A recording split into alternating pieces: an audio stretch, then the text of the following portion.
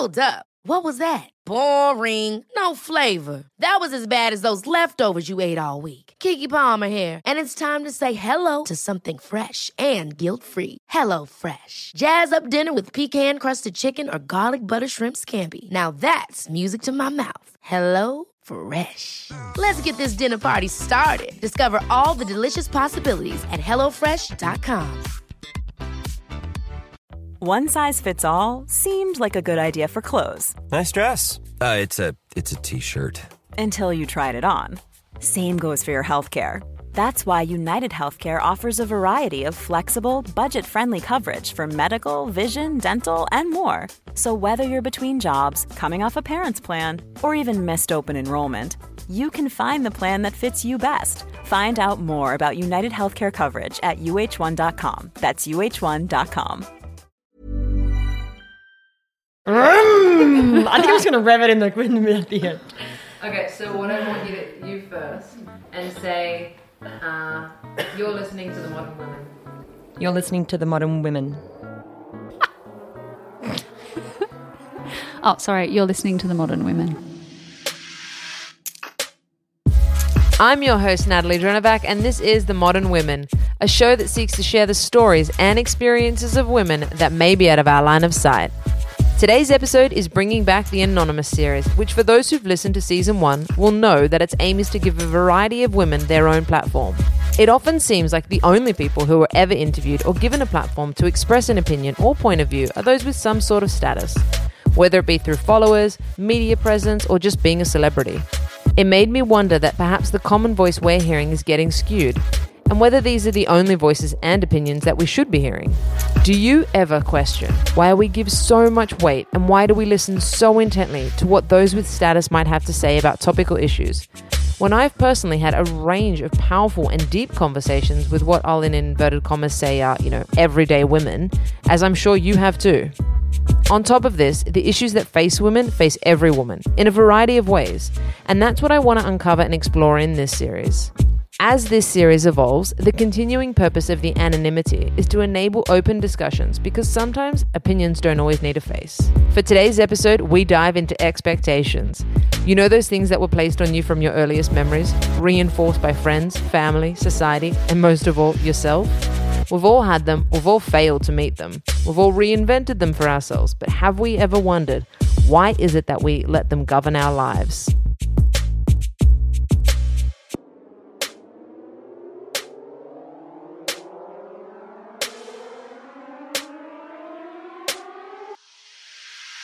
Ladies, thank you so much for joining me. Thank you. Thank you for having us. It's very exciting to do another Anonymous podcast episode, and considering you both have listened to the previous one, I'm sure this will get rather entertaining. So you both know the rules. We start with rapid fire. What's your standard drink order? Negroni. Can depend on my mood, but at the moment it's an Aperol Spritz. Best pickup line ever thrown your way? Look, it's probably been a really long time since I've heard or had to use a pickup line. So that would probably be the pickup line I'd use should I have to go back into that scenario once again. I feel like I should have a heap given the amount of time I spent online dating, but I suppose the one that sticks in my mind because it actually worked really well was met my ex-husband on Christmas Eve and he just walked up to me and said, "Merry Christmas." That's cute. Isn't it cute? What's the one book that's had the greatest impact on you? Every time I hear this on the podcast, it shakes me because it changes probably week to week.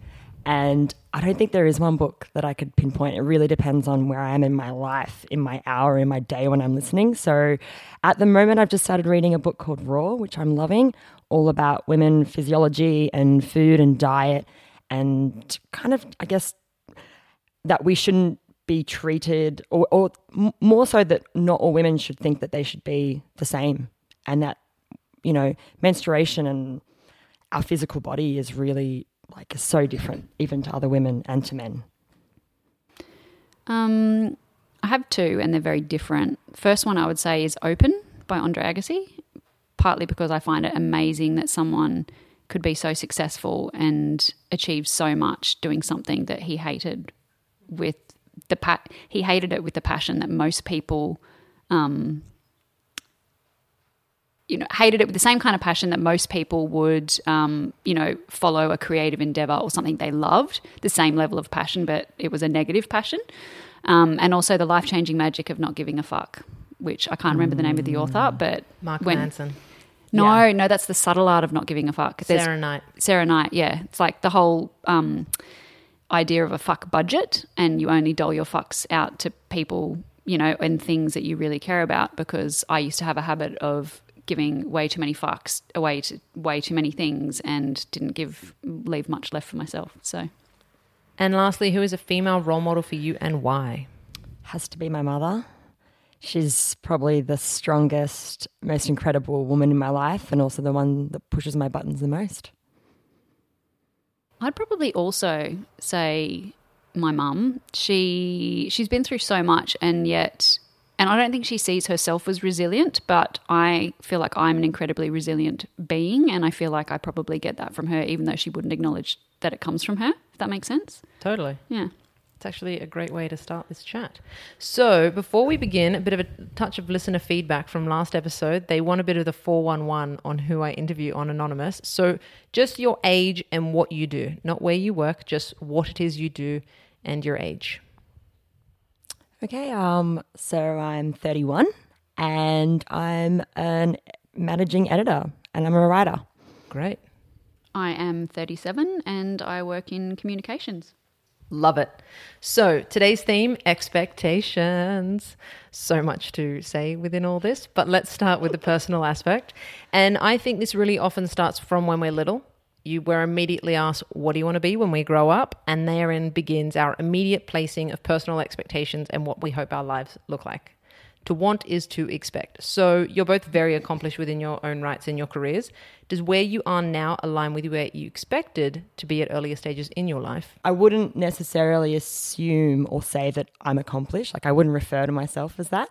But when I actually sit back and hearing you say it back to me, I was like, well, actually I've done so much and I feel really empowered and I feel like I'm in a position where I can empower. And so for me, that's feeling accomplished. So yeah, to some degree, yes, because I think I've always been really hardworking.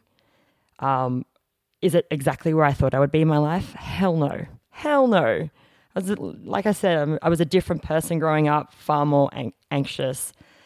Yeah, definitely nowhere near as resilient as I am now, but doesn't mean that I still didn't have dreams, didn't want to be the best version of myself. It's a really interesting question.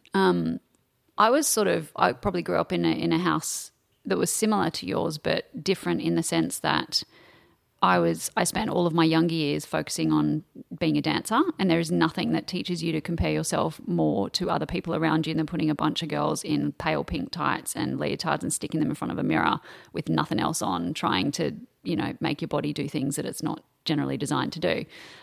So I suppose I grew up comparing myself to people from an appearance point of view and also a talent point of view.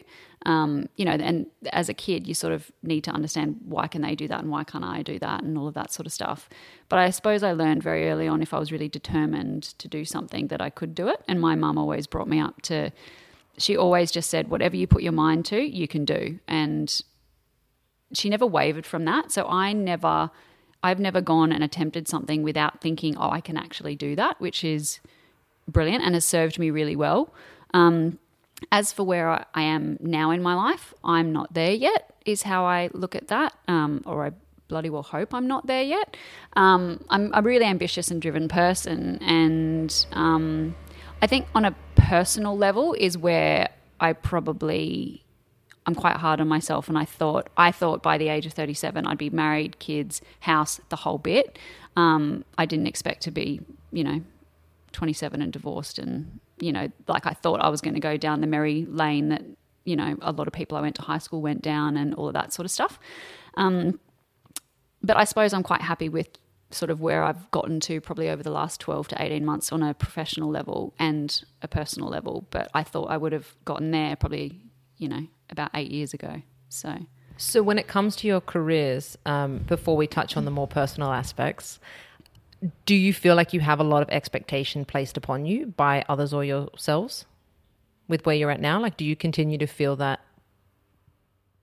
Yeah, I think in my current job situation, abso-fucking-lutely. Like and there is that element of wanting to be really strong and almost, like you earn a position and you really drive that position and there's a reason you're in that position.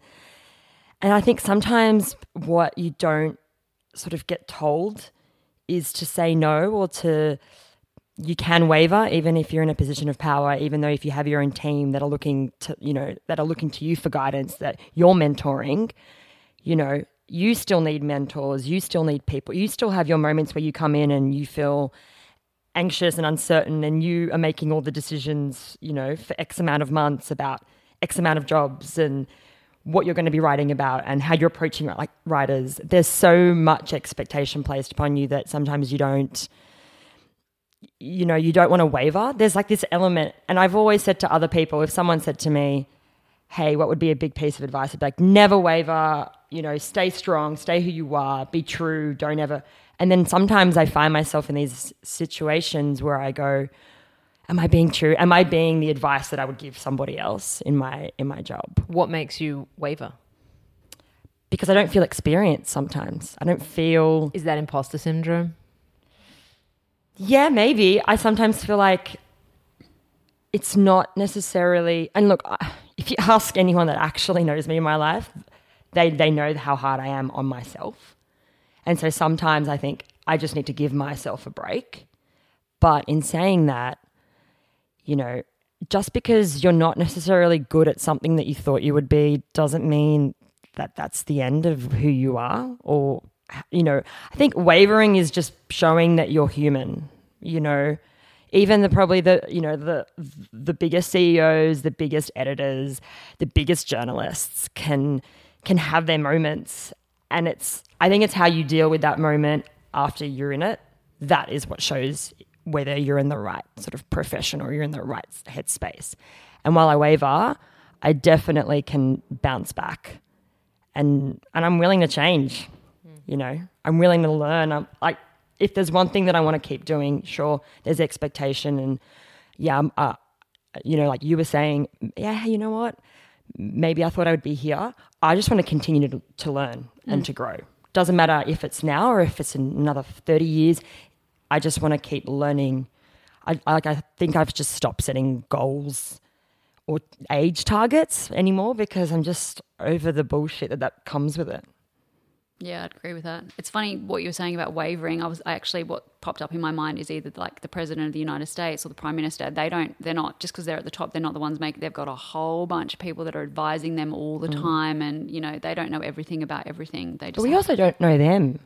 Like, we know what we read and we see on their socials and we see in the paper or online. Like, do we really know them? Probably not. No. We know what we get told, yeah, which is also inherently another issue.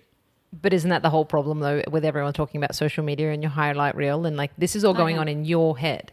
Whereas from the outlook, someone wouldn't notice that. Whereas really it's just your own methodical ways in which you're analysing your life and situations.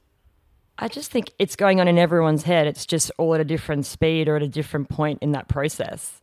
Just because you're thinking 45 steps ahead doesn't mean someone else isn't already on that train of thought at a different point. So do you have any other personal expectations outside of career that over your life you've placed upon yourself?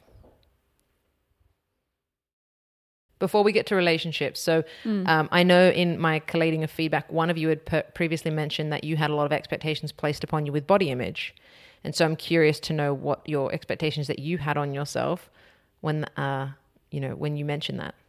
I think it's inherent as a teenage girl to look at your body and not understand what the heck's going on. I think also because I never really thought about my body image until I had actually started to lose weight. And usually it's a little bit backwards for people. They look at other people and they think, I want to look like that. And then they start to look like that. And then then there's like this spiral that sort of can happen. And for me, it was the opposite. I just started playing more sport. Wasn't very active when I was very young, but started playing more sport, lost a lot of weight, started to get more attention from people that I wasn't used to getting attention from boys, from my friends, from my family friends. And the comments were always really positive. And then when you start getting those positive comments, you think, oh, all of a sudden I'm this like great person that everyone wants to hang out with. I should just keep dropping the weight. I should start to look really good all the time. And then you start losing a bit of weight, and then it quickly goes from like a healthy sort of space into a not so healthy space. And my expectation, I guess, when I was younger wasn't really about body image. Yeah, sure, my friends were all thinking about all the diets and stuff that, you know, maybe more so later on in high school and what we looked like and who had bigger boobs and who had their periods first. And it was all just, you know, you just felt normal if you could connect with somebody who had the same thing as you. So you instantly had that Velcro effect that, you know. But for me, my expectation, yeah, there were so many health implications that happened as a result of the dropping of the weight. And my mental state was so hindered that I didn't even realize in what sort of spiral I was in for so long, that it's something that constantly plays in the back of my head now. When I know if I'm feeling down or I'm feeling uncertain about something, that is the first thing that I will literally lean towards. Well, it's your control. It's my control. It's the one thing that is mine. Like it's my issue. It's my body, you know? Do you think, though, inherently women have just fiercer expectations on their body than men do? Of course. Well, because I know that like there's a rise in men and men's body dysmorphia and all the rest of it. But why do you think it is? Like, is it men giving us these pressures and expectations, or is it other women? I think, and having been on the receiving end of being a bigger girl and then dropping that weight, and you know what? I had friends who are far smaller who would say to me, oh, you look really great, and you don't, you're inherently unhealthy when you look back on it, you know. And it is, and you know what, and you know, you shouldn't have to get angry at somebody else's opinion, but when you are trying to look like something or be something and that person is looking back at you and saying, oh, you know, you look really good, or, you know, or if that person is looking back at you saying, you know, you look really good, or I worked really hard to be where I am, it still hurts. Like you don't want to hate the person that's telling you this compliment, even if they're your friend or other women or men, you know, or the media. But it's this moment of like, you don't know this skin that I'm currently in. Like you don't know where I am in this space. Everyone's different, but there's this moment where you just go, you don't know how much angst, you know, every meal, every item of clothing, every time I walk past somebody on the street, I literally will look at them and I will size them up and I can pinpoint exactly what size they are. If it, like, it's consuming, like, you know, so it's not about being angry, but you definitely, it's hard to hear positive reinforcement from someone who's already there, or in your mind already there, already successful in your mind when it comes to body image, you know. You try really hard not to get angry, but I actually have a lot of male friends who are extremely self-conscious, probably more so than a lot of my female friends, you know, and I find that surprising. I think it's probably, you know, who you surround yourself with, obviously, whether it's men versus women versus media versus society, inverted commas, like, what does that mean? Everything that happens in society, you know? So, yeah, I guess there's, you know, to say one's more than the other, I think women on women happens far more than maybe we'd like to admit. Yeah, totally. I think it can be actually the most horrible thing, and it's women. My favorite example is always when you have that woman who puts up the meme, which is like women supporting each other. Don't, you know, throw off her crown without, you know, you can fix your own crown without knocking off hers. Yeah. But you know, they're the ones who are like punching you in the corner. Yeah, pretty much. Oh, I love social media for that reason. Okay, so when we want to change who we are and what we're doing, which results in an inherent misalignment, there's a certain judgment that gets bundled into that as a classification of failure. So the idea that as we get older, or as you want to change your values, certain people have placed an expectation because they've come to understand you in a certain way, and you're like, now I'm different. And I find inherently there can be a lot of judgment laced upon that. Do you ever feel that way? Do you mean professionally or personally? Just personally, like the simple idea around as you get older, you want to change. Like I think we start to learn of our values, our morals. We just have a bit better guiding compass. But people have learnt an expectation of who you are.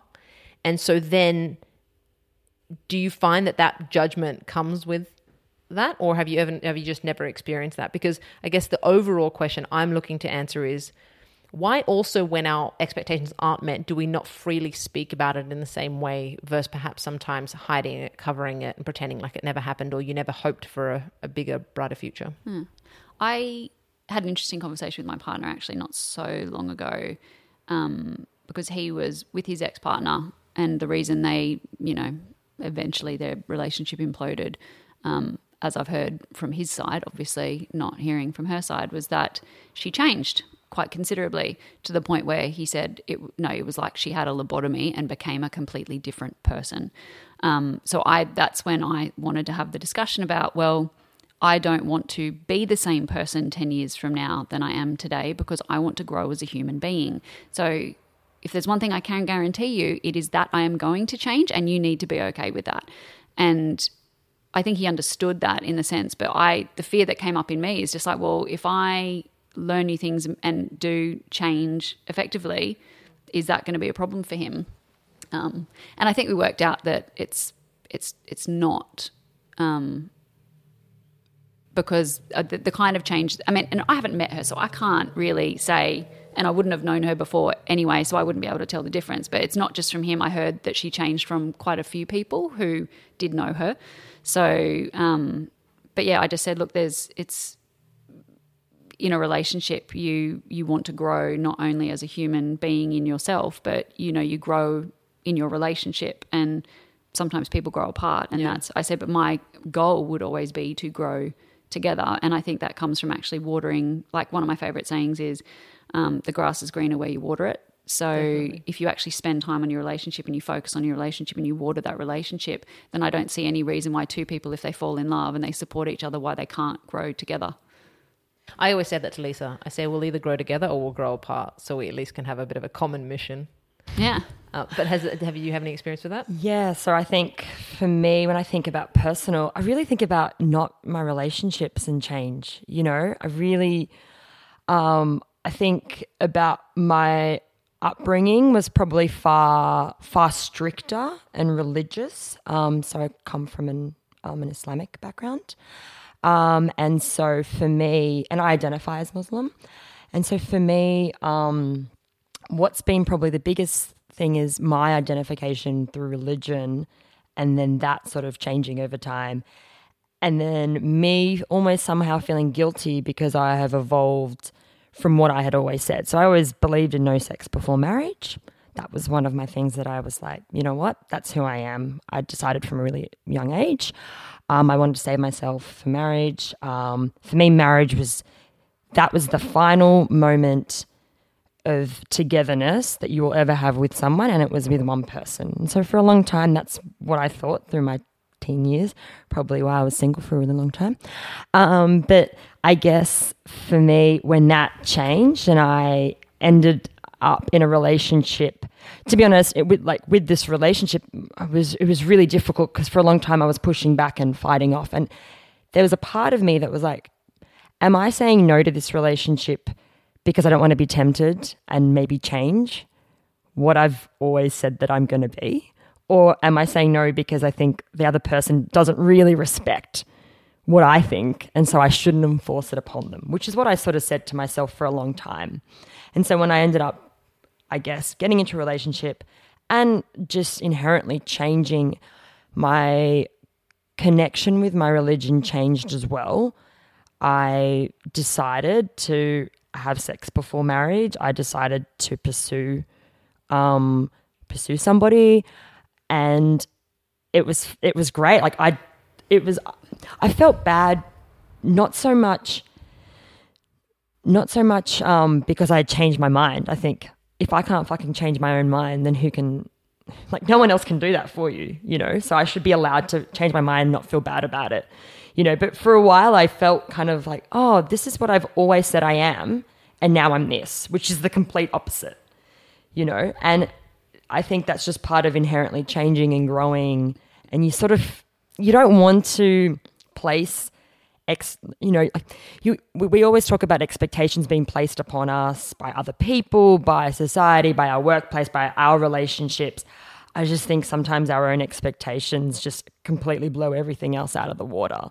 And I loved that I changed who I was, and I'm, still changing and still figuring out who I am, and figuring out that changing your mind is actually extremely refreshing. Yeah. No, I would agree with that. Well, I was going to get into expectations later, but now that we're there, let's dive in. Boom. I do want to can we circle back to it actually, because I want to go through relationships and then get to expectations, so we kind of slowly coax into it. Bit of foreplay. Thank you. Just a yes or no. Do we step into relationships with predefined expectations? Yes. Not anymore. Okay. So I wanted to break down relational expectations, and obviously starting with our favorites being our partners. When it comes to gendered expectations within your relationship, do you feel that there are certain expectations on you because you are the woman in the relationship versus the man? Or do you ever find there are double standards? Or you play into a role and you don't even realize you are? I play into a role, but I'm fully aware that I play into that role, and there's a part of that role that I quite enjoy. Mm-hmm. But having said that, it's not... I suppose the way to define it is that, yes, I run the house that we live in terms of making sure, which is, funnily enough, I was listening to a podcast not very long ago and they talked about emotional labor, and that's the things like, you notice when the milk runs out, so you go and get it, and you notice when you need more, dishwashing liquid, so you go and buy that. And men supposedly, or this woman had this experience where, men just don't notice shit like that. So they just, and the wife always does it, or the girlfriend or the partner always does it, the woman always does it, so they don't think about it. So there's a bit of that goes on in my house, and I tried to explain that to him. It's a long process, I think, to try to get a man who, my partner is very Australian and very not set in his ways exactly. Like, he comes from a family where his entire, growing up, his dad did all the cooking and the grocery shopping because his mum was the breadwinner. So that role, the traditional role there, was reversed. And he spends more time in the kitchen than I do. I do the real pedestrian, like midweek, I'll do the grocery shopping, cook the boring pedestrian healthy meals that we need to fuel us. But on the weekend, he's the one that will stand in the kitchen for 3-4 hours cooking a slow cooked meal while I sit on the other side of the bench and don't lift a finger and drink a glass of wine type thing.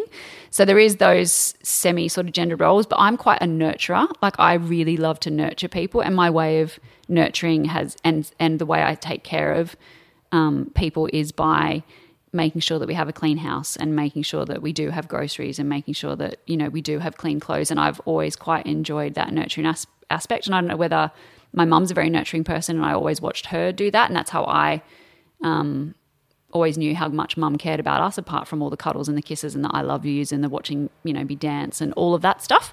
There was, so I think I potentially learned that from her, but also I just really enjoy it. So... yeah, I think for me, it's funny because, growing up, my mum is really, like, we always joke that my mother plays the role of mum perfectly.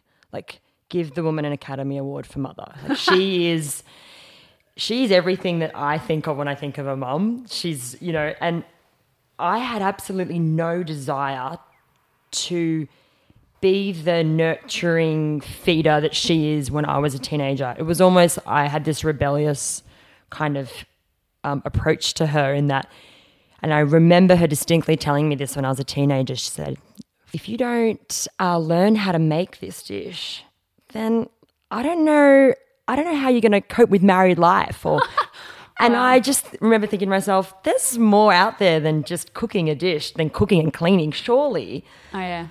And inherently or somehow along the way, I too identify as quite, like, I am a nurturer and a feeder, but I also, like, I don't look in the fridge to see if something's missing or in the cupboard. I just sort of think that two people should be able to be adults in the same living space.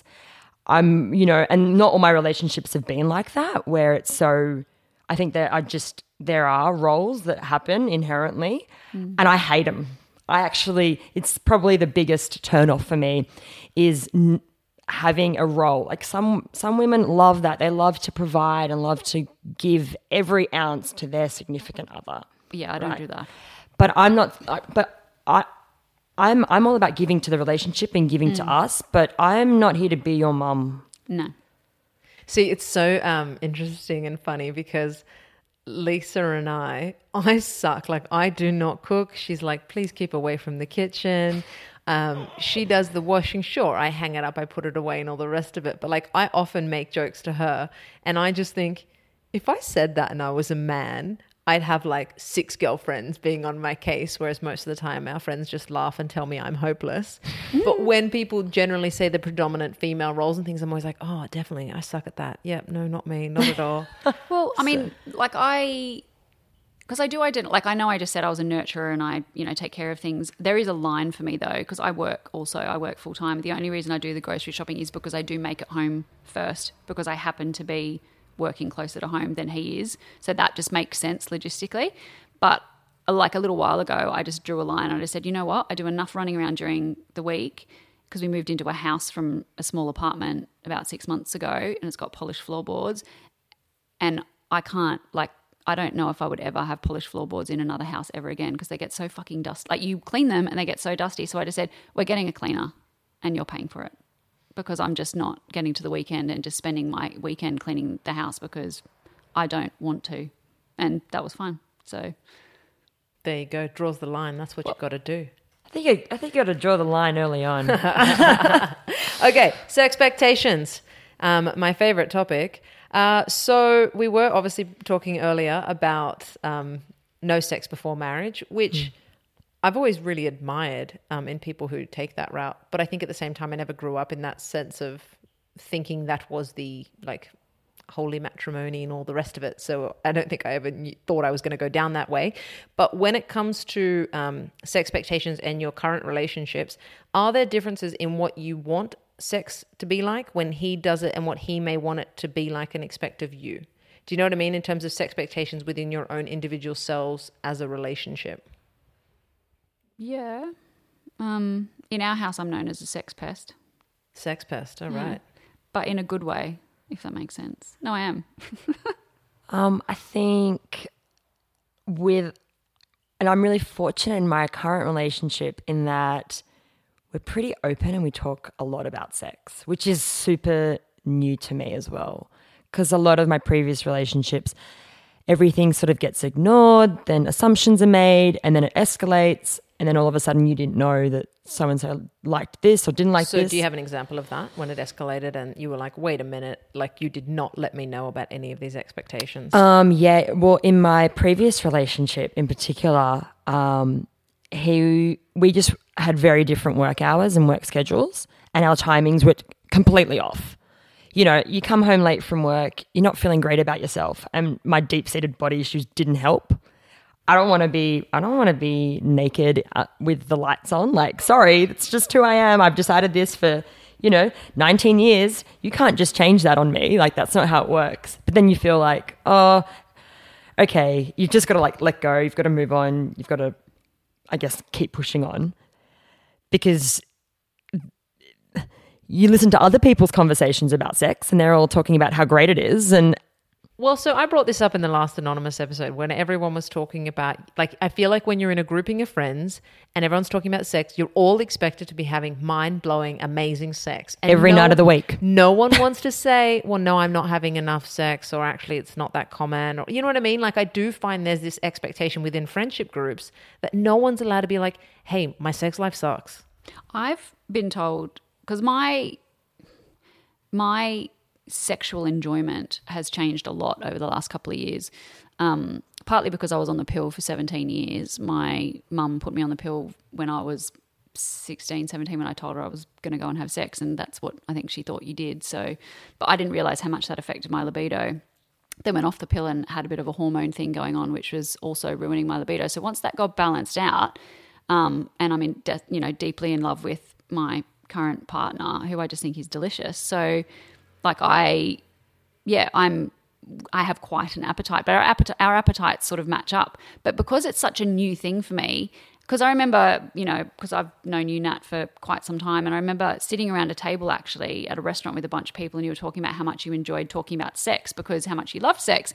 And I remember sitting there thinking, I wish I loved sex that much. There's something that I'm missing here. And that was before I discovered the hormone thing and gone off the pill and the whole bit. So Discovered your libido. Yeah, discovered my libido. And now that I've found it, one of my favorite things to talk about is sex, to the point where my part, like I try to talk about it because, I realize I have to pick my audience because I make people uncomfortable if I'm talking about sex and how much sex we're having. note, Nat. Because, but it's a genuine thing because I'm excited that we're having great sex and we have a lot of great sex. And, he's like, yeah, but when you're talking to people who've been, married for 10 years or 12 years and they're not having a lot of sex, you make them uncomfortable. And I'm like, but 10 years from now, like, sex is such an important part of our relationship. 10 years from now, I hope we're having just as much sex as we're having now. If that's unrealistic, fine. But So on that note, is it expected that we stay in the relationship if sex is lacking, or can we go elsewhere for that, considering recent stats show 57% of men and 54% of women have cheated on their partners? what were those stats again? 57% of men and 54% of women. So I feel like some people listening to this will be like, 10 years in, oh darling, it's not going to happen. Well, talking to someone we're about to hit 10 years in our relationship, and I still find my partner extremely Do you still have as much attractive. sex as you did? No. But that's not so much because of where we were at. We sort of had a roadblock in the middle of our relationship and our sex life had to change. My partner got sick and sex was different. It had to be different. In our relationship, we've always had unprotected sex because he's unable to conceive naturally. And I didn't really know anything otherwise until we started dating, and I was sort of thinking, but we've only ever had sex with each other for the last 9.5 years. But when he got sick, we had to go protected sex, and then, it was really difficult. It became like less sexy. It became less sexy for me. You get into a comfort pattern.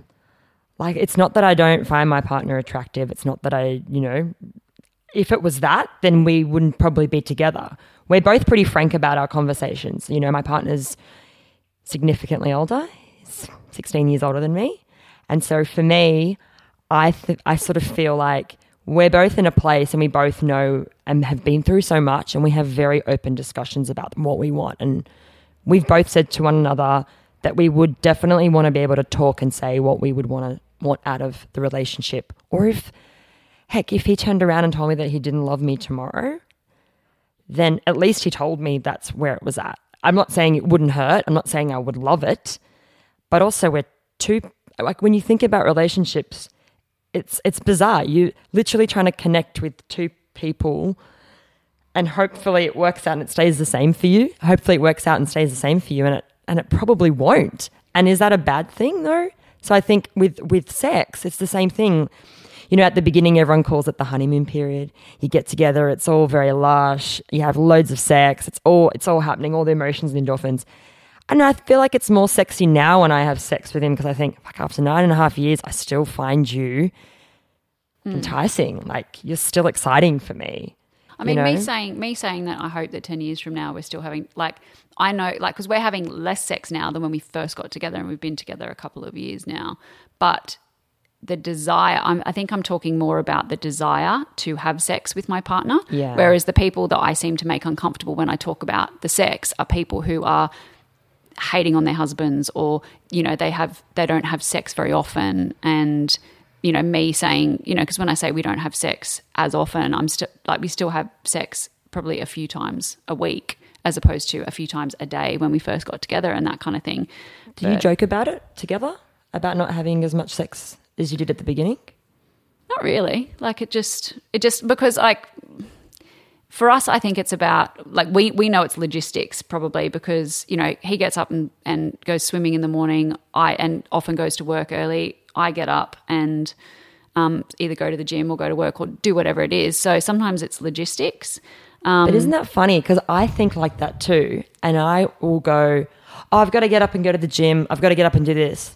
Sometimes I feel like, and it might not be sexy, but I think sometimes you actually have to schedule in sex. Well, I sometimes say to him, like, I say, are you going for a swim in the morning? And he's just like, oh, maybe not. And I go, okay, cool, I'm going to take your pants off then. And he goes, all right.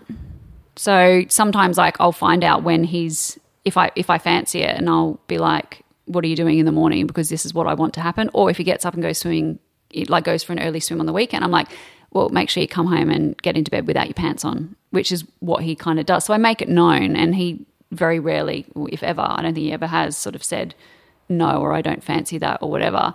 But also, I mean, I've spent quite a lot of time working on myself and doing therapy and whatever, and done some relationship work just in myself when I was in a not great relationship. And my therapist asked me at the time, he said, well, can I ask, he goes, without giving me the details, he goes, what's your sex life like? And I was like, non-existent. And he goes, okay. Because he said, I'm like, why are you asking me that? And he said, well, your sex life is one of the best barometers of sort of a healthy relationship, because it's a type of connection that you have with your partner. And it doesn't matter. There's no rule in terms of, well, an appropriate or a good sex life after 10 years is once a week, or, a good sex life after 3 years is once a week. It's just like, in yourself with your relationship, what's normal or what feels good and connected with you. It might be once a week, it might be once a fortnight, it might be once a month or whatever. And that once a month is your good sex life. So it's not like he was saying, how often are you having it? And, he was basically saying, how's that connection? So it's always stuck with me from then that, if people are hating on their husbands or their partners or whatever, and they're talking about never having sex, there's a part of me that thinks to myself, is there something in their connection that they're missing there that needs to be rebuilt or something in order for them to find that again? My gal, Esther Perel, who everyone knows I adore her, and she's a wonderful relationship therapist, often says that relationships are a story and you need to make sure you both bought the same story. That's interesting. But on that note, considering you're both obviously very happy, wonderful, when we look at doesn't mean it couldn't change, and doesn't mean it's always going to be happening. No, I totally get that. But when we look at statistics which say 57% of men are cheating and 54% of women are cheating, my bigger question here is, and it's not promoting a open polyamorous relationship. That's not my point. But my question is the issue cheating, or is it incorrect expectations on what relationships are meant to be? Potentially both. I think you've got to be upfront about what you want early on. Yeah. But okay, you both obviously have wonderful girlfriends. Do they share their thoughts with you around their relationships and how it is versus how they dreamt it to be and all the rest of it? The close ones, like really close friendships, do. And which part of the scale do they sit on? In terms of like happiness, in terms of like, this is what I thought it would look like, this isn't what I thought it would look like?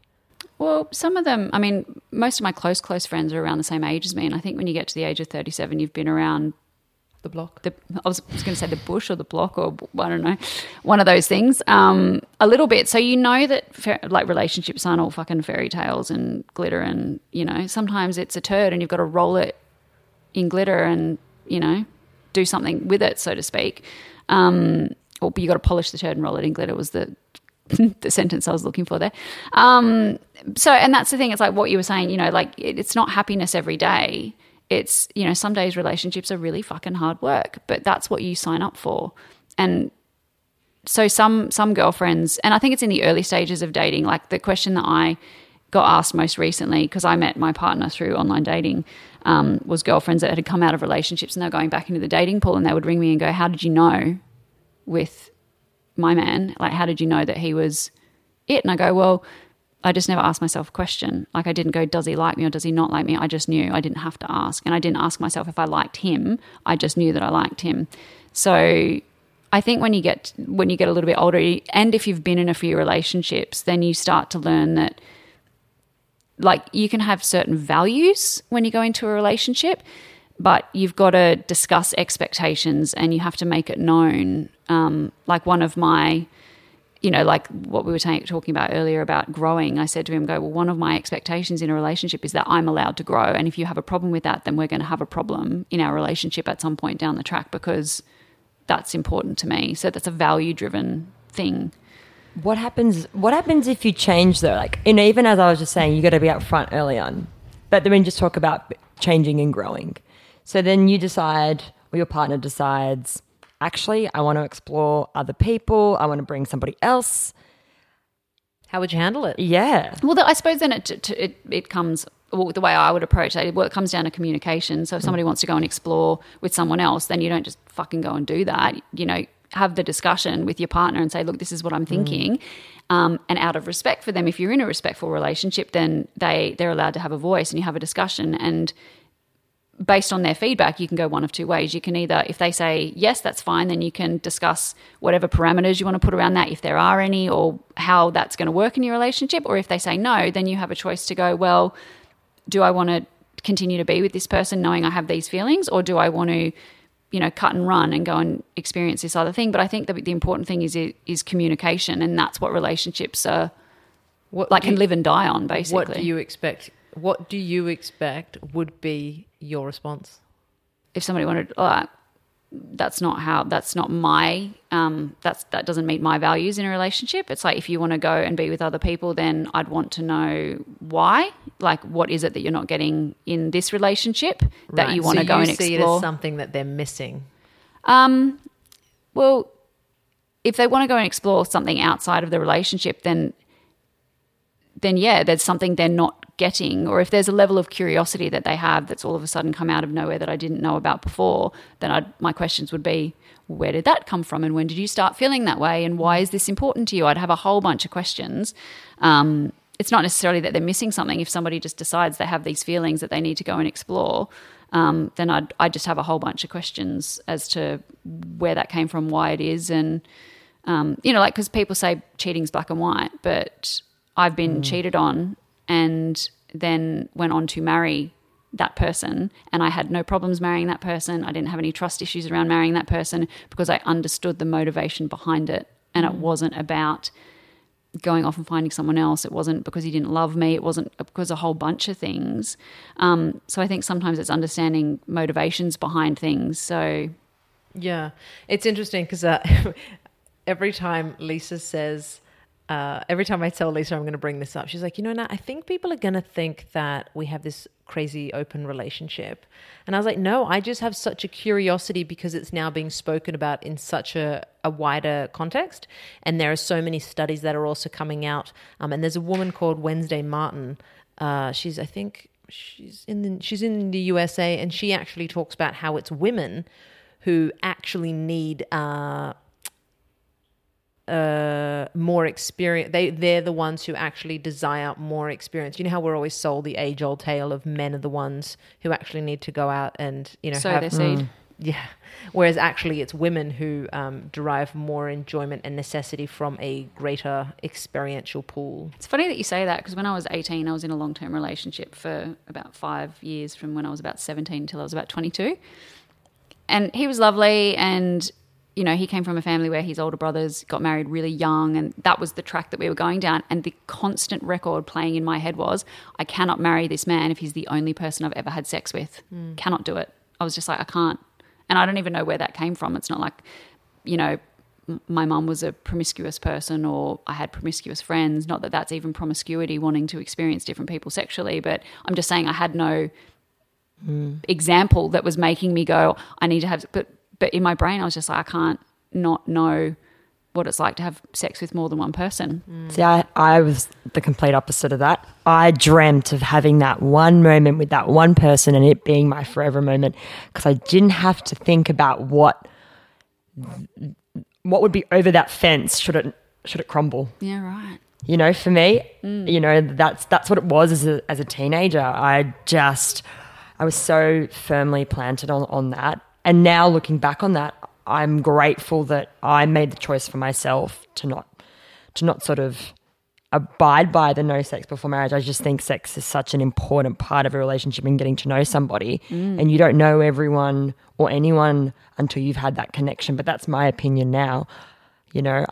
But I just didn't think like that. And I think, 10, 12 years ago, you asked me that question, it's a very different answer. That's amazing. I love it. So timing expectations, creating a family together and expectations placed upon us by our parents, partners, society. Should we have a baby? Are we meant to have a baby? What does creating a family for us look like? As I know you both have two unique experiences in this. Well, like I said earlier, I always thought by the time I was 37, I would have the house and the kids and the whole shebang, so to speak. But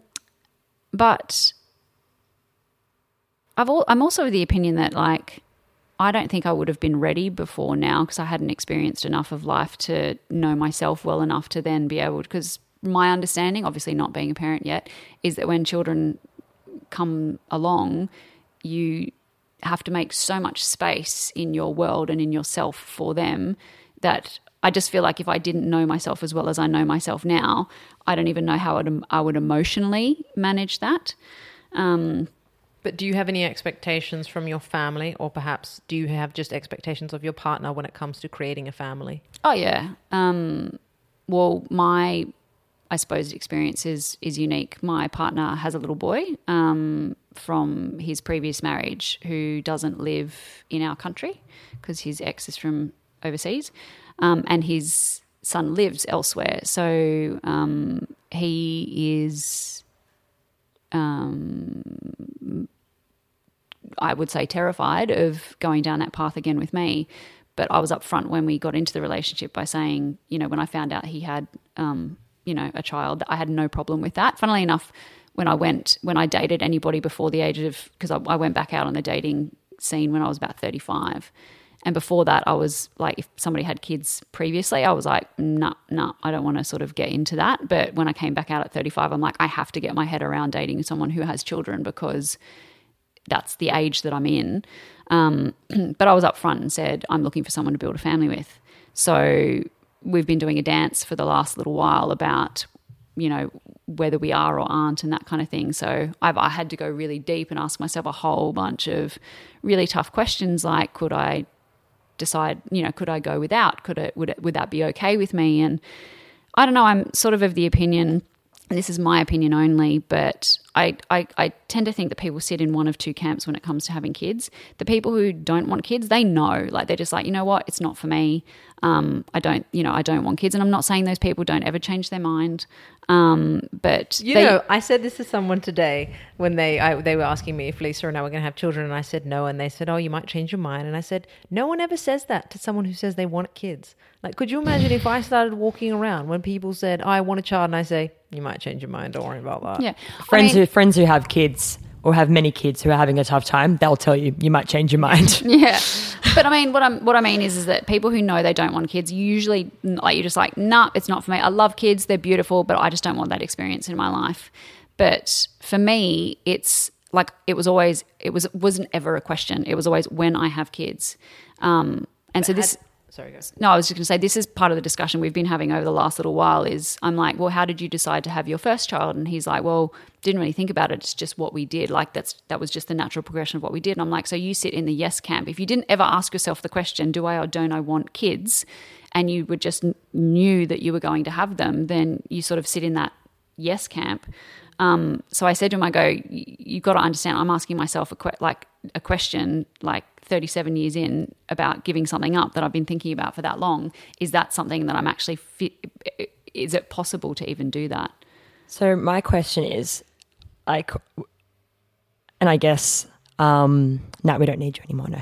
I guess my question would be, I'm hearing like one or two camps giving something up because my partner doesn't want the same things, but you both love each other.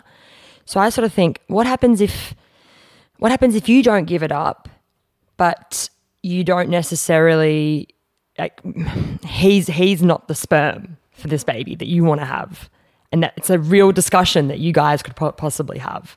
Because I'm of the mind, like I've always been, yeah, by the time I'm 27, that was my age. By the time I'm 27, I'm going to have a baby. Like that's going to be when I have kids. It feels that feels, I feel like at 27, I'm grown up enough to have a child. And when that age rolled around, I was nowhere near grown When up. I was young, I thought it was 25. 20, because I looked at my friends and their older sisters who were 27, 28, and I thought, gosh, they're so much older and they're probably going to have kids soon, and this is wild. And then at that moment, I went, I'm 27, I'm 28, I'm 29, and I went, I'm 30. And it was funny because a lot of people at 30 who don't even have an opinion on sort of my life, generally speaking, were kind of like, oh, so you're probably going to have kids soon, right? And yeah, I consider myself a maternal person. I definitely would love to have a child, but I'm also, I don't look at relationships and having a kid as a synonymous thing, or doesn't have to be synonymous for me. Like I think it's great. I think, you know, having a partner and having a child, and if that works for you, great. But also I know if I wanted to have a child and the person that I was with, and this is my opinion, obviously, I just feel like I would just go out and have the child. It's my body. I'm carrying it. I'm making the choice. You know, I'm not saying that's what you should go and do tomorrow, but in my head, for a long time, I thought, oh, marriage is synonymous with kids and kids with like a loving relationship.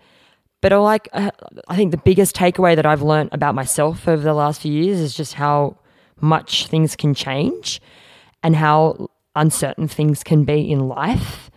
That for me, I feel like if I felt so strongly right now at the age of 31 that I wanted to have a baby right now, and my partner and I couldn't do it, you know, through the frozen sperm that he has, that is probably unviable, but you know what? That's what it is. You give it a red hot crack anyway. Then I would look at other ways. And it's a conversation that I've had with my partner as well, because it's not an easy route. And I think having kids sometimes, like sex, isn't a sexy conversation for people to have, you know? But I just think if you feel so strongly about something, why are we so reliant on having this like ideal, that this perfect relationship or this marriage? Like, why does it have to be one and the same is kind of my sometimes I struggle, because I have a lot of friends who are older as well.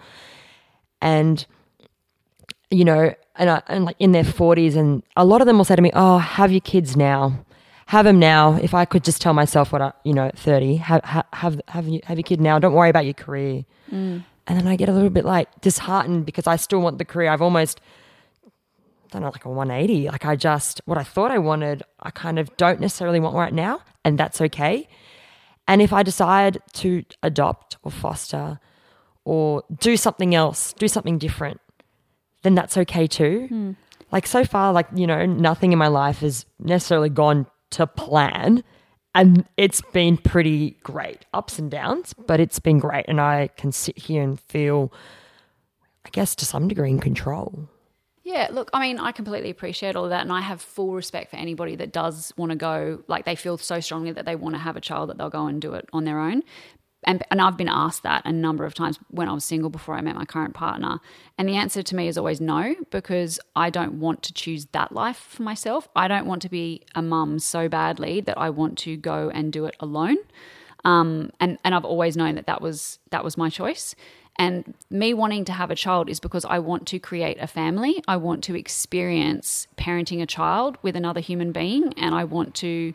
and for me, parenting is a team sport. Like, you know, unless, I mean, I'm not saying that, relationships don't break down and stuff, but even then you would like to think, and I know that relationships go badly and, you know, that kind of thing. I'm a very idealistic person. I appreciate that. But I like to think that, you know, parenting is a team sport, and there are two parents in that child's life, God willing, and you somehow work through that dance together if you're not together anymore. And I've had to, like, I did a lot of work on it. I stayed in a really nasty relationship for a couple of years, and I met him when I was 33, I think it was. So when I came out of that relationship at 35, I walked straight into my therapist's office and went, right, we knew I shouldn't have fucking stayed there. The question is, why did I stay so long? And we worked through it. And the reason I'd stayed so long was because I wanted a family, and I'm like, thank, you know, whatever, that I didn't end up creating a human with that person, because that would have effectively ruined my life, and the child probably wouldn't have had a great life either. So he asked me two questions, and he said, one, he goes, I've got a couple of questions for you. And I'm like, okay. And he said, one,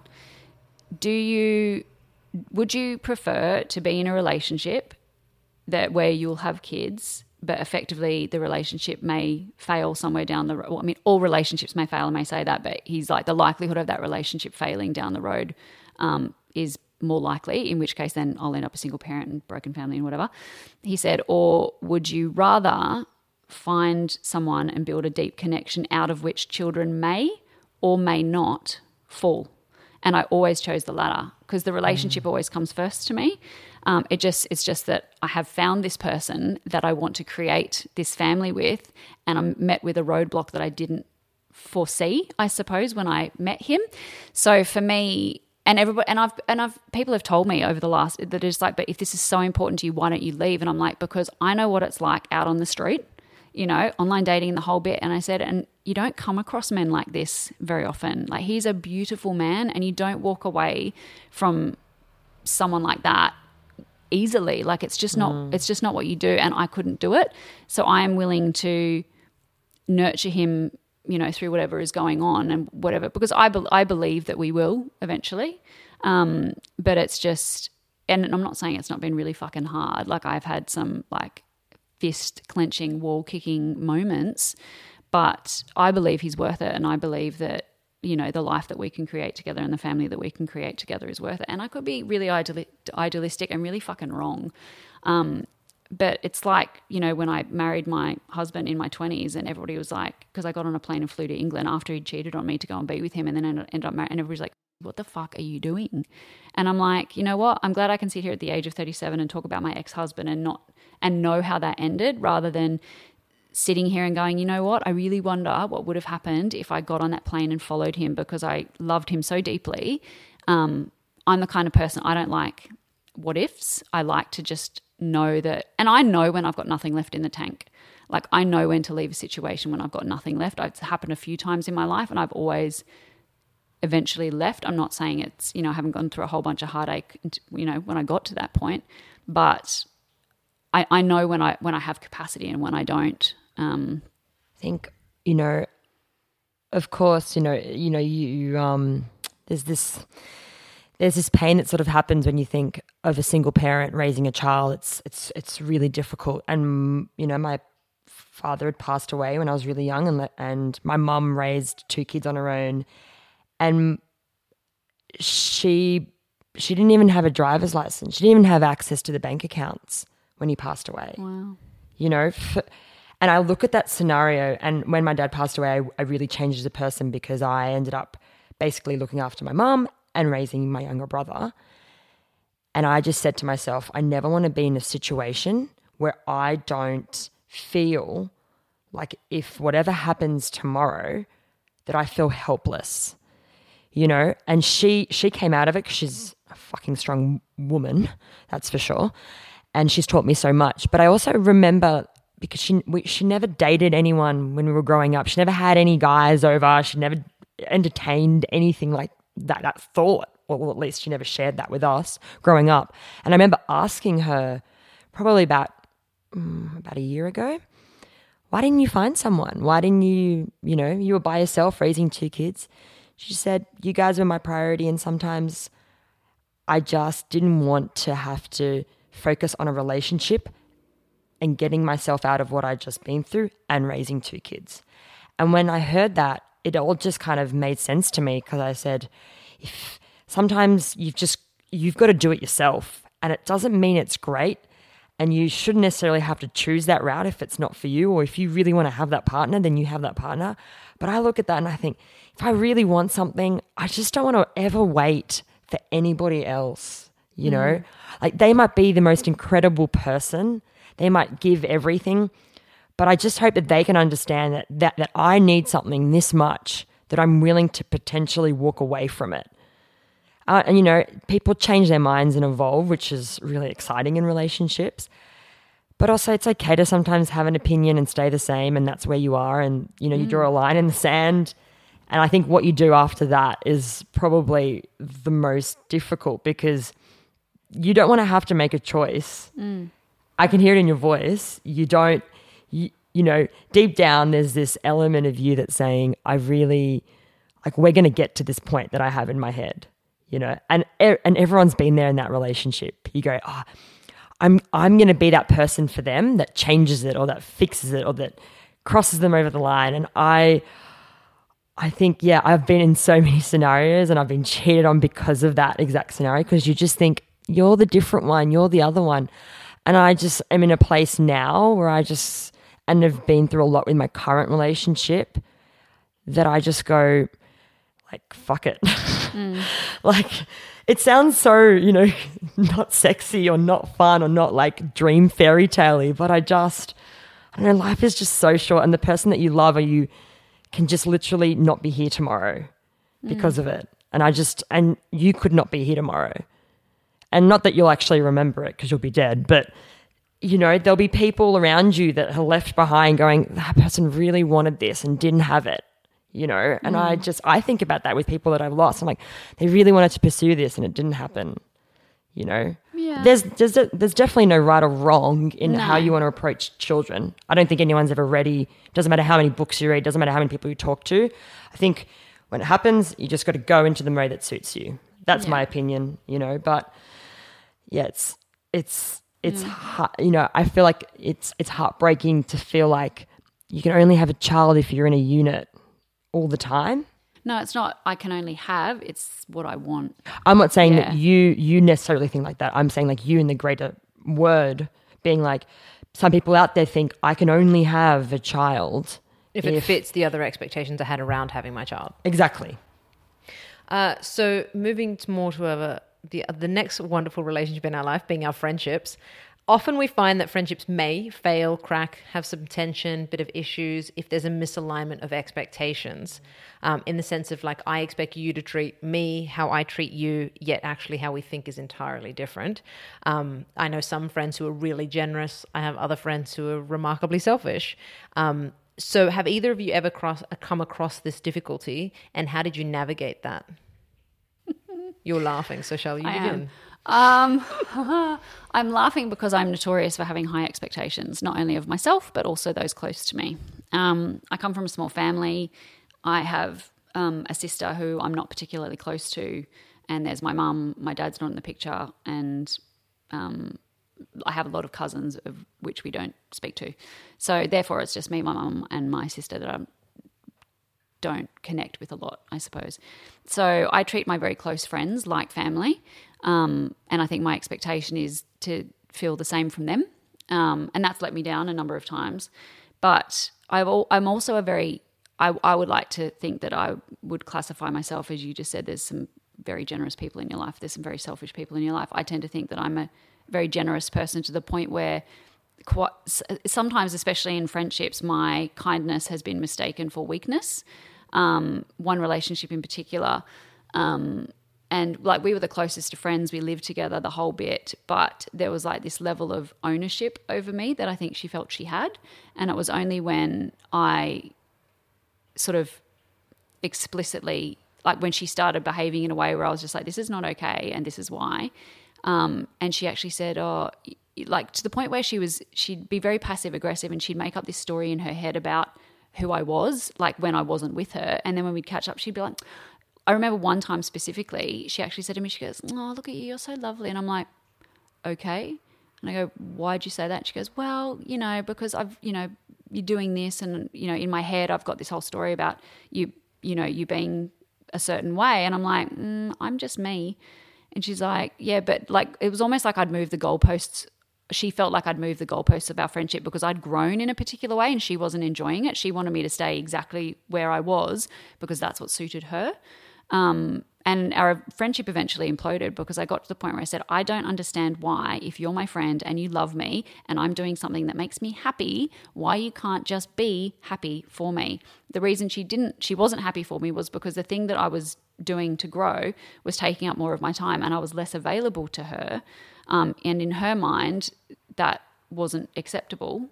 Instead of other friends that I had in my life who were just so overjoyed for me being as happy as I was and growing and being positive and whatever. But she also, when the friendship sort of went down in, you know, a pile of flames. She just annihilated my personal character, and I'm just like, this is so unnecessary.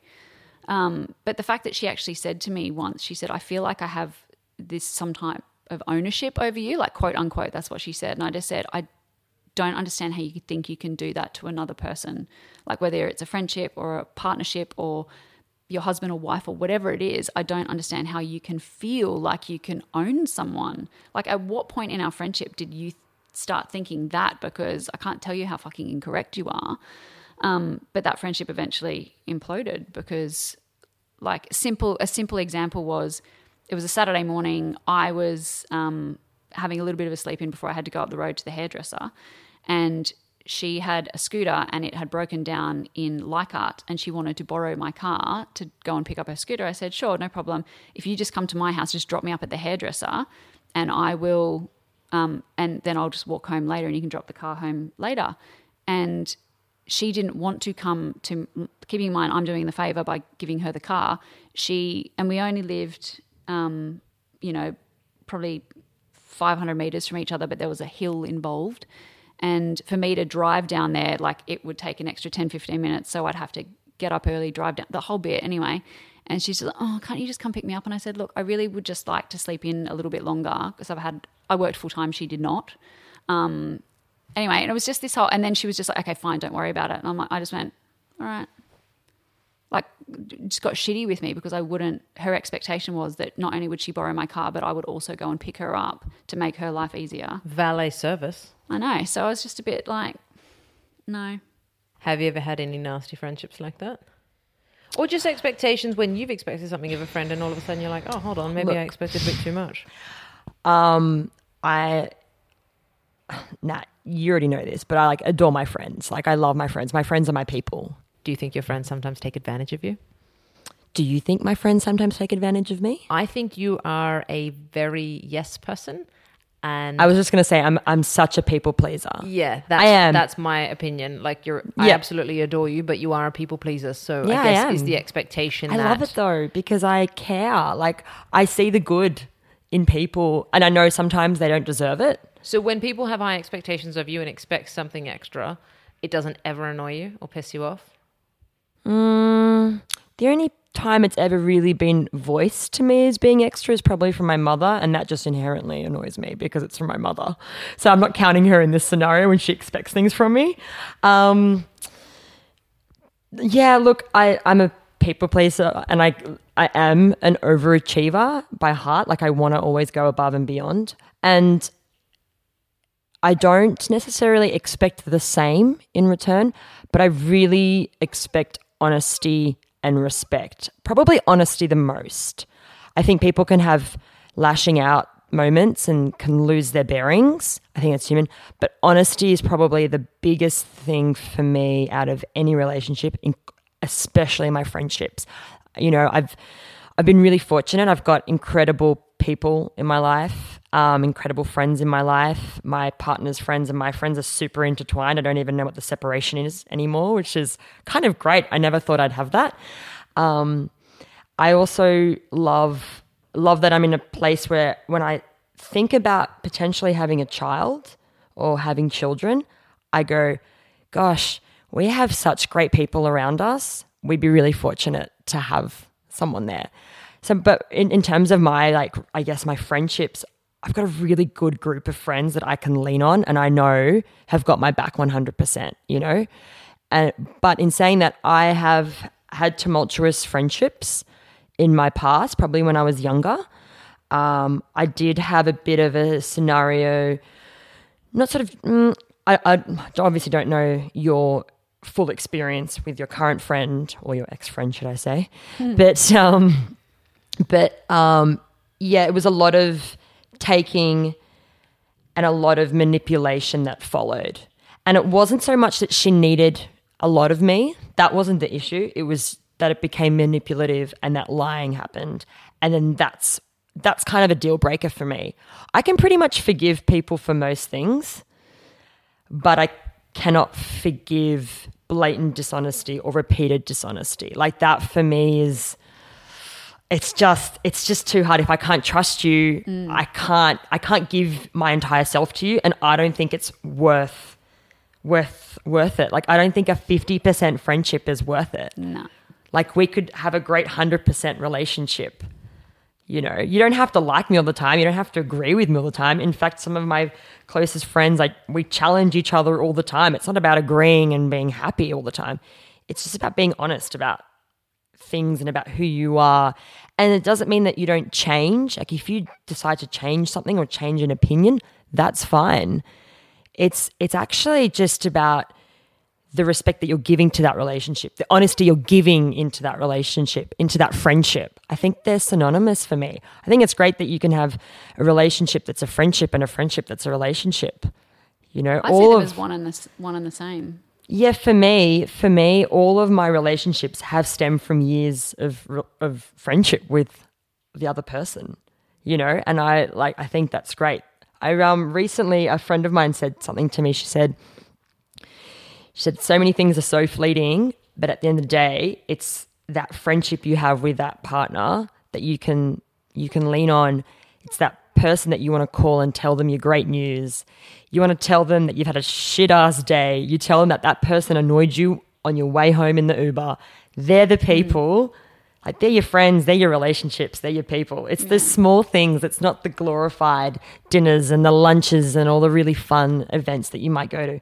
It's those little moments that you don't always get to see of the other person. So the people who have your back. Like, one of my closest girlfriends, I know that, and when I was going through a tough time, the breakup with the bad relationship I was in, like, I rang her at 3 a.m. just because I was having a meltdown, and she answered her phone and just talked me through it. Would you expect, like, if it was her the other way around and she called you at 3 a.m, would you have her back as well? Absolutely. See, I think that's it. But you expect that, right? Well, I don't even expect it. I just know that it is. Yeah. Like, I don't even need to expect it. It just is. I see all my close friendships. I see everything in my life as a relationship. I have a relationship with my chemist up the road. I have a relationship with people at work. It's just the differences and the nuances in those relationships. And I classify my really close friends as intimate relationships. They know the most intimate things that go on in my life. Some of the things that I don't even tell my partner. You don't tell your barista about your sex life? Come on. No, I'm talking about, like, the intimate, like, your most intimate fears and things like that. You know, some things, because I'm also, when I have a relationship with a partner, you know, say, you know, my live-in partner, my intimate relationship, I don't expect to get everything in my life that I need from him either.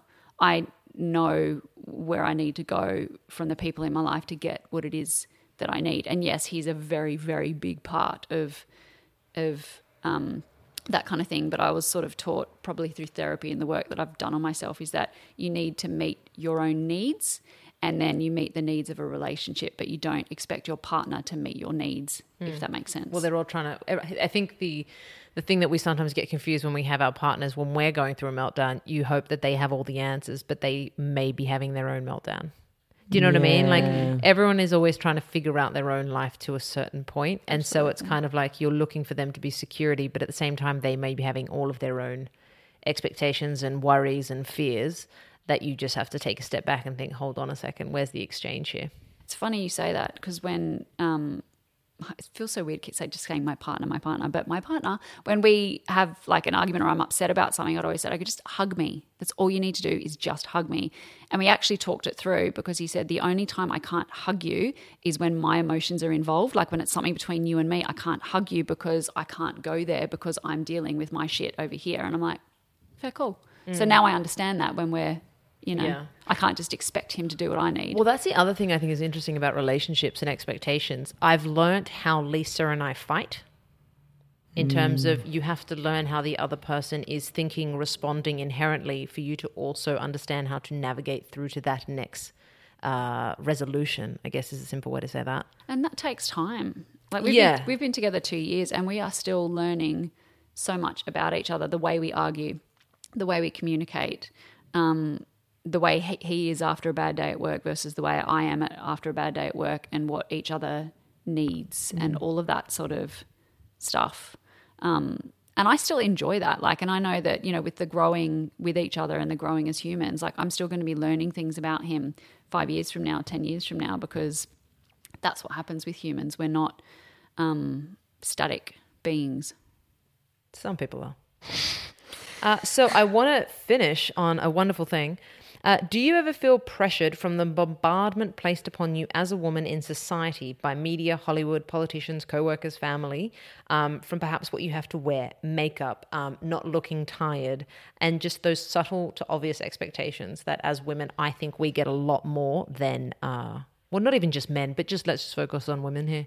Have we got an entire hour left to go on this? This is like a whole episode on itself. I really. think it's something that's important to touch on, because I think most women listening to this will be like, yeah, fuck me. I've heard that comment before. Or Lisa often says she hates when people say to her, you look tired. And she says, no, this is just my face. This is just a woman's face without makeup. Because she's adamant about not wearing makeup to work, because she's like, well, why should I? Why is it expected and placed upon me to make sure I look pretty? For what? She's like, that's not my value and that's not why I'm there. Yeah, I think I'm exactly the same. One of the, I don't wear makeup to work. Anyone knows me. I'm a moisturizer, concealer out the door. And by concealer, I mean like very vague concealer. You can't even tell I'm wearing it. And so why do you wear it? Because I actually have dark bags underneath my eyes. And it's mostly because I'm iron deficient, but they really come out. And I've had so many comments about it. People go, oh, are you sick? Are you tired? And I go, okay, I'm not going to wear makeup, but I'm going to put on concealer so I get less commentary. But when I end up wearing, say, lipstick, if I put on lipstick at the end of work and I'm going out to a dinner function and someone sees me and they'll go, oh, you look really nice, or you look really different. And it just inherently just throws me back to teenage me, and, people noticing only when you look pretty as a way to approach how you are. And yeah, I think it's inherent. It happens all the time. You want to look a certain way. Like I want to wear a hoodie and my Ugg boots and just walk down the street and go to the cafe and just may or may not run a comb through my hair. And I don't want an opinion. I don't want someone to go, oh, you're a bit tired, or oh, you're a bit rushed this morning. No, you don't have to make an opinion. I got up. I chose to leave the house like this. This is who I am. At the end of the day, that's right. At the end of the day, it's my choice. What, you think I got up and then I didn't look into a mirror, didn't realize where I was at and left the house? I know sometimes people don't think about it. They don't think. I gave myself this standard when I walked out the door. Isn't it enough that I've opened my eyes for you today? I suppose I might be more unique in this sense. Well, not. Did that sound horrible? More unique. I was like, you basically said I'm not very unique. It's fine. We've just been. Well, no, it's fine. Don't get it. I mean, story of my life. Let's go back to the earlier recording. No, I mean like unique in a sense that a lot of women do feel that pressure to go and look good or look a certain way for other people. I do wear makeup almost every day, not foundation, but I curl my eyelashes, I wear mascara, I wear a blush, and I wear a little bit of highlighter and sometimes do or don't do my eyebrows. I used to be a makeup artist, so I've always enjoyed and loved product. I'm like the ultimate consumer, but I've always enjoyed skincare, beauty products, makeup, and that sort of thing. So for me, it's an enjoyment thing for myself. If I don't feel like doing it, I don't do it. It's not I can't leave the house unless I do this sort of thing. But I genuinely like the way it makes me feel. I like the ritual of it. And that's just, and I like, I currently work in a role where you saw me when I walked in here, I've got like dirt all over my shoes because I work in a place that's quite dirty and grubby, which is different to any other place I've ever worked in. So this kind of, look of being polished and whatever is not the norm in the office that I currently work in. But that hasn't stopped me from going, well, this is who I am and this is how I operate. So even though I look different to all the other women in my office, I'm going to keep doing that because that's just what makes me feel good. But I really, because I did used to work in other jobs where I would dress up a little bit more, I now relish when I go on dates on the weekend or I go out, I really relish doing a face of makeup and enjoying that feeling in that process because it's about me. I don't think, what kind of eye makeup am I going to do that's going to impress these people that I'm going out with? It's just like, what do I fancy? What mood am I in? It's like, hear people talk about fashion and the clothes that they wear are, expressions of their mood or whatever. I feel that way a bit with makeup, but I also go up the street and do whatever with like jeans and thongs and a ratty t-shirt and no makeup and not doing my it's not about what other people think of me. It's about how I feel within myself. So my question very much also revolves around, I guess, about the tangibility of social media and the pressures that we see with the perfect filter and all the rest of it. I'm starting to think when it comes to Botox and plastic surgery and all the rest of it, I wonder to myself, is it because I never grew up with a mother who had Botox that I don't understand why 20-year-old friends of mine are getting it done? I'd just like to think, or I'm curious to know what you guys feel about that and the pressure to go and get cosmetic surgery. Oh, the irony of this question on this day. So I'm 37 and I got Botox for the first time today. And I, again, didn't do it because I see people on social media or whatever.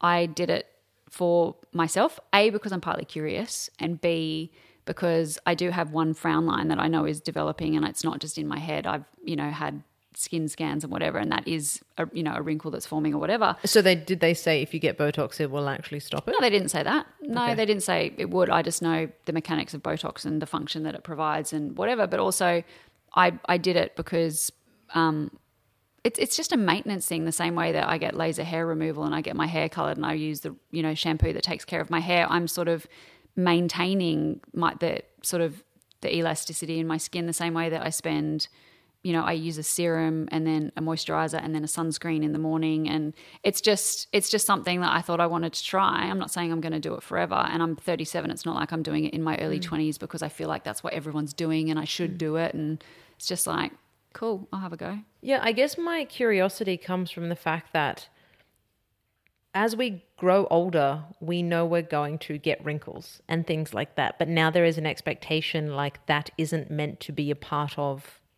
aging. Yeah, and I'm just curious about it because I know I realized when I'd look at, obviously when I've done a bit of acting, I've always been like, oh, I'm such an ugly crier. And then I also reflected on most actresses, for those who've had Botox, of course, that's why they have the beautiful, gentle tear rolling down their face and theirs isn't. Their forehead doesn't move. Exactly. Whereas when I cry, it's an ugly cry. It is not a pretty thing. And so then I started to realize, and Lisa will always tell me how naive I am, because I'll be like, that person hasn't had any surgery. She's like, are you joking? Have you seen their lips? Yeah. And I don't know, perhaps I just can't see it unless it's really preposterous. But I just started to wonder, had it always been happening in such a large scale that it was just such a common thing around the corner? Or has it started to occur more recently due to higher expectations of how women are meant to present themselves? It's also not as cost prohibitive as it used to be. Like laser hair removal, when it first came out, if you'd remember, it cost you like so much money just to do like your nani region or whatever. Whereas these days... By nani, do you mean vagina? Yes. So, yeah, good. I was like, oh, nani region. Yeah. You're like, I don't have one of those regions. No, where's that region? But that's, by like to get your vagina lasered, like laser hair removal, was super expensive. Whereas now, like because of technology advancements and, the way the world works in that sort of sense, so developments there, it's less expensive. So it's probably more available to more people. It's probably the same with Botox. I don't know how expensive Botox used to be because I never researched it, but I'm guessing that like any of those treatments or things that have progressed and become more widely available, it's probably less, like it costs less than what it once did. But so do you perhaps both feel that it is simply because it is cheaper that more people are doing it? That's not the only reason. Yeah, like surely. I just think we must agree that there is a raised expectation. I definitely think it's a raised expectation, and I definitely think it's, you look at a, filtered or a perfect photo of someone and you think that couldn't be natural. So how did they attain that? Probably by going and doing X, Y, and Z. Okay, that's probably what I'm going to do too. Whether or not that's something that you want. I have friends who've had plastic surgery who told me many years later after having plastic surgery that they got it done. Mm. And I was actually shocked because it was done so well that I couldn't even pick it up. I think it's not for me right now. I can't imagine it. I didn't grow up with it, you know. And so, you know, that might change. I might, you know, wake up in 5 years and go, these are terrible lines and that's what I'm do. And if I choose to do that, then so be it. I don't think there should be judgment placed if you choose to do it. I think there is a lot of scrutiny and women sort of hide it because There's a stigma. Yeah, there's a stigma. And I think it's refreshing to sort of hear a little bit that's like, oh, it's just part of my daily routine for some people, or it's just, you know, accumulative of, I go out and get my laser hair removal. I go out and color my hair. So why can't I go and fix my lines? I have a friend and she tells me that it gives her way more confidence in who she is. And so again, it's that layered questioning.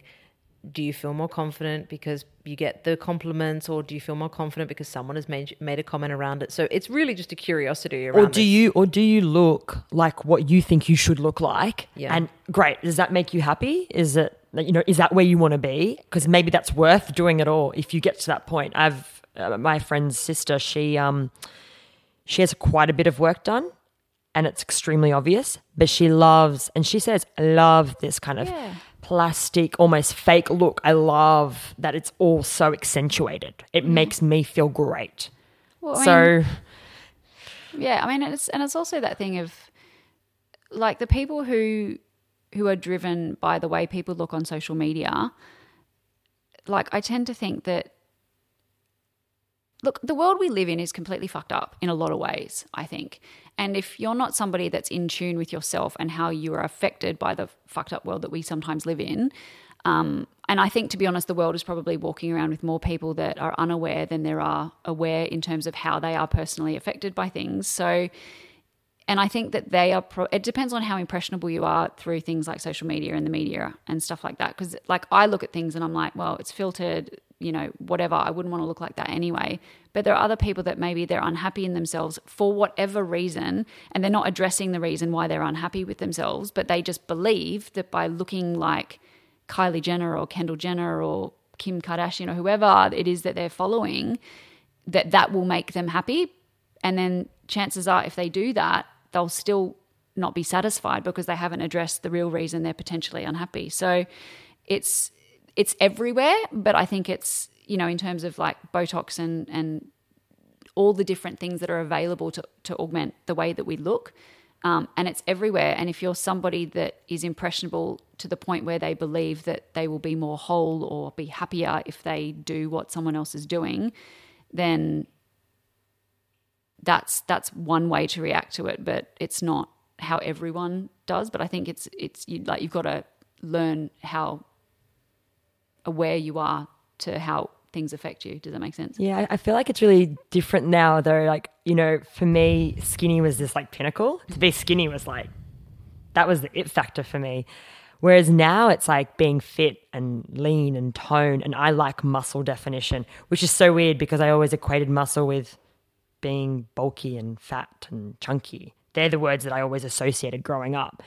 Whereas now, you know, I follow, and I'm like notorious on social media following like, you know, triathletes and like women powerlifters because I'm in awe of their strength and their, you know, and they have bodies that aren't what I would typically have looked at to be, you know, feminine and sexy skinny bodies when I was a teenager. But now I look at them and I think that is an incredible body.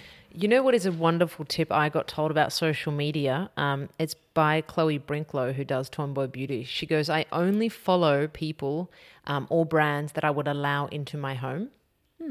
Yeah. So goes back home, erases many accounts. Yeah, well, I actually just thought, what a wonderful rule to have to your social media. Like, if you would never invite that person, or you would never want that brand of clothing within your wardrobe or whatever it is that you are following, then why are we following them on social media and letting them inundate our minds with whatever it is they're spouting across it? I just thought such a rule of thumb that's, I think, quite good and unique.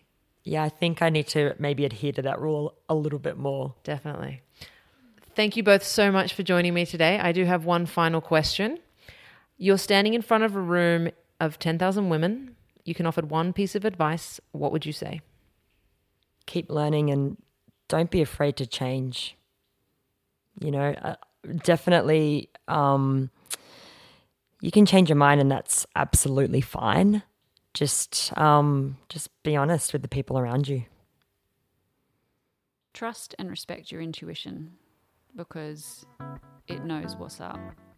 Like, you know, and especially as women, I think we're really connected to that part of ourselves, and you know when something doesn't quite feel right. So yeah, just tune into that. Thank you both so much. Thank you. Thank you. Hey everybody, thank you so much for listening to this episode of The Modern Women. If this content is delivering value to you, it would be so helpful and appreciated if you head to Apple Podcasts, Spotify, or Stitcher and rate and review us, as that helps us build this incredible community. And ultimately, that is what this is all about, building this community as big as we can to help as many women as possible, and all of your ratings and reviews truly help with that. And before I go, a shout out to Chunky Love for the original music and to Mr. Darren Lake over at Podpace for helping me produce this show for all of you.